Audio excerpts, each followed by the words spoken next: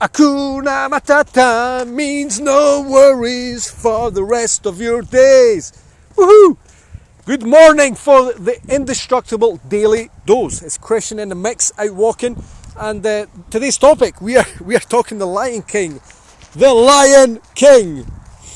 Yes, I was watching the Lion King last night. I went out to the cinema with my girlfriend to watch this new Lion King film, and it was a fantastic film, and it was this exact same storyline as the cartoon one when I watched as a kid.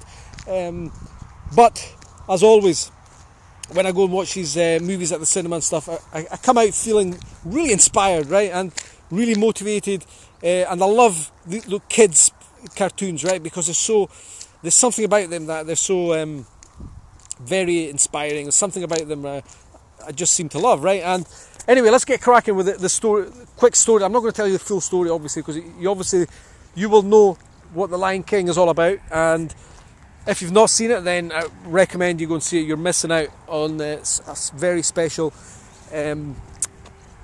kids film, and kids and adults. Like, if you said that they're supposed to be for kids, right? Kids, we can learn a lot from kids programs, right? And something that came up in when I was watching Lion King yesterday was, whoa, there's a massive slug I'm walking past, by the way. It's huge. Jesus Christ, that's the size of my leg. Anyway, yeah, so what happens is Simba, who is next on the throne to be king, he is a little cub, and his uncle Scar, who has a lot of resentment and feels jealous and weaker than his brother, who is the king, right?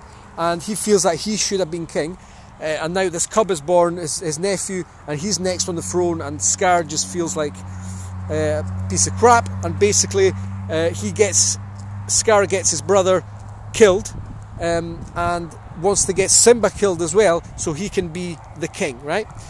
That's basically the storyline, what happens. And what happens is he tricks Simba to go into this ditch where he gets all his hyenas and buffaloes and stuff. He creates a stampede, so in order to get Simba killed, and then he goes and tells his brother that Simba's in trouble, so his brother goes down, and then Scar basically kills his brother off the cliff edge.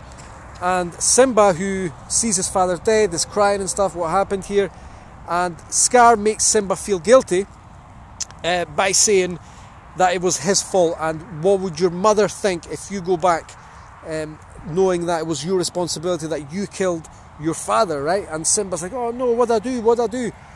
And his uncle says, run away, Simba, run away as far as you can and never come back. So Simba runs away, and he goes to this faraway land where he meets Timon and Pumbaa, this pig, and this ferret meerkat guy, and basically that's a different story. But he runs away, eventually comes back and becomes king again, so he takes over Scar and stuff, and they all live happily ever after, like any Disney movie, right? There's always a happy ending to these storylines. But the message is this today, right? The message is this: where are you believing something about yourself, something about life, the way life should be? For example, where are you believing thoughts about you that are stopping you from making progress, that are stopping you from feeling a certain way, that are stopping you from being this person that you want to be, based on what someone else said to you, based on what someone has said to you in the past, or someone has made you feel a certain way in the past, and you believe that is true, right? Because like Scar and Simba, the storyline that goes like that, but listen, he makes Simba feel guilty, makes Simba feel like shit, so he could become king. Okay? And how often do we make people's judgments, people's opinions, how often do we take them personally, right? How often do we make them about ourselves, when in reality it's about them and how they feel? So like Scar and Simba, Scar, he had to take this to this level to kill his brother and make his little cub feel guilty, so he could run away, so he could be king, so he could put himself in power, because he felt powerless, he felt disempowered, he felt weak, he felt And he had to destroy someone else's life in order for him to be king. So where in your life has this happened to you, right? Where in your life? How often do we take things personally from other people's judgments and opinions? Are they really about us, or is it about how the person felt at the time? Is it about how the person was feeling? Was it really about you?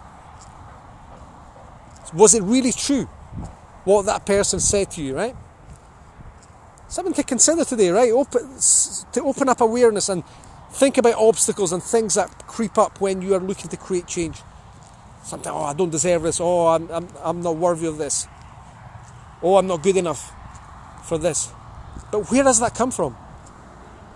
Where does that come from? And where are you believing what someone said to you? Or was it just about them and how they felt? Peace.